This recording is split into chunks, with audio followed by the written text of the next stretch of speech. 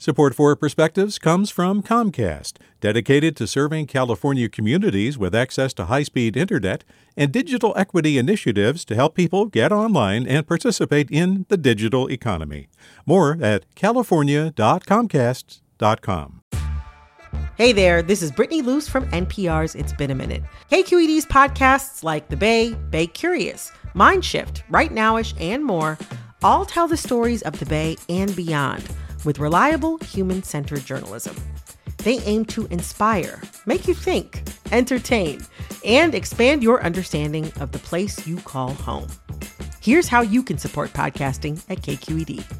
Showing your support is easy, and you can join Brittany in supporting KQED Podcast too at donate.kqed.org/podcast. That's donate.kqed.org/podcast. From KQED. 80 years ago today, December 7, 1941, people in the United States were shocked to hear that Pearl Harbor had been bombed in a surprise attack.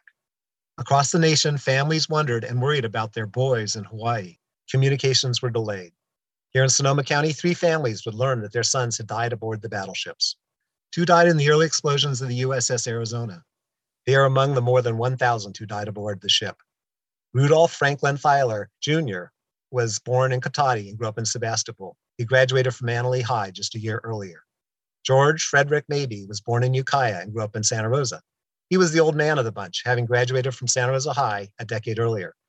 George worked for his father in the family woodworking business. About 2 weeks after the attack, both families were notified that their sons were missing. Christmas was not a celebratory time. In February 1942, the families received notice that their sons were presumed dead. The boys are still inside the Arizona. Neither Thyler nor Mabee are known to most local residents. Their names appear on war dead monuments, while fields in Sebastopol are named for Thyler. A plan to name a park for Mabee went nowhere. Aboard the battleship California was Andrew Billy Montgomery. He had taken the first name William. Billy was born in Ukiah and graduated from Santa Rosa High in 1939. The California suffered its major damage somewhat later in the attack. Billy's body was quickly recovered and his family was notified on December 17.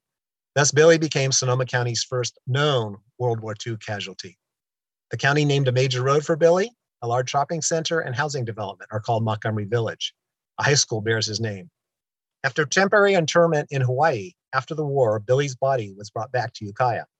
So by the whims of fate, the first 2 likely Sonoma County casualties are virtually unknown. But even though the name Montgomery is well known, few today can associate it with his Pearl Harbor sacrifice. Let's pause today to remember all of those who served and gave all during World War II. With a Perspective, I'm Mike Vonderpoort. Support for Perspectives comes from Leif Cabraser, Hyman, and Bernstein, seeking justice for the injured, victims of fraud, whistleblowers, employees, and investors in the Bay Area and nationally for over 4 decades. Online at lchb.com. Support for Perspectives comes from Comcast, dedicated to serving California communities with access to high-speed internet and digital equity initiatives to help people get online and participate in the digital economy. More at california.comcast.com. Hey, it's Avery Trufelman, host of Articles of Interest, and I've got to say, I've been a fan of KQED ever since I was a little kid, and I would come out to San Francisco to visit my grandma. It was just what we'd always turn on every time we got in the car, every time we were making dinner and turning on the radio. It was always KQED. And then over the years, I've become a massive fan of KQED podcasts because this is local reporting at its best. These are answers to questions you've always wanted to know, interviews with exciting, unusual voices, necessary journalism, all told with love and care and artistry. And did you know that a majority of KQED's funding actually comes from members? It's just people like you and me supporting the programs they love, while also getting access to cool events, behind-the-scenes footage, and so much more. If you want to sign up and be a part of this amazing community, visit donate.kqed.org/podcasts to become a member today. That's podcasts with an S. Thank you for listening, and thank you for your support.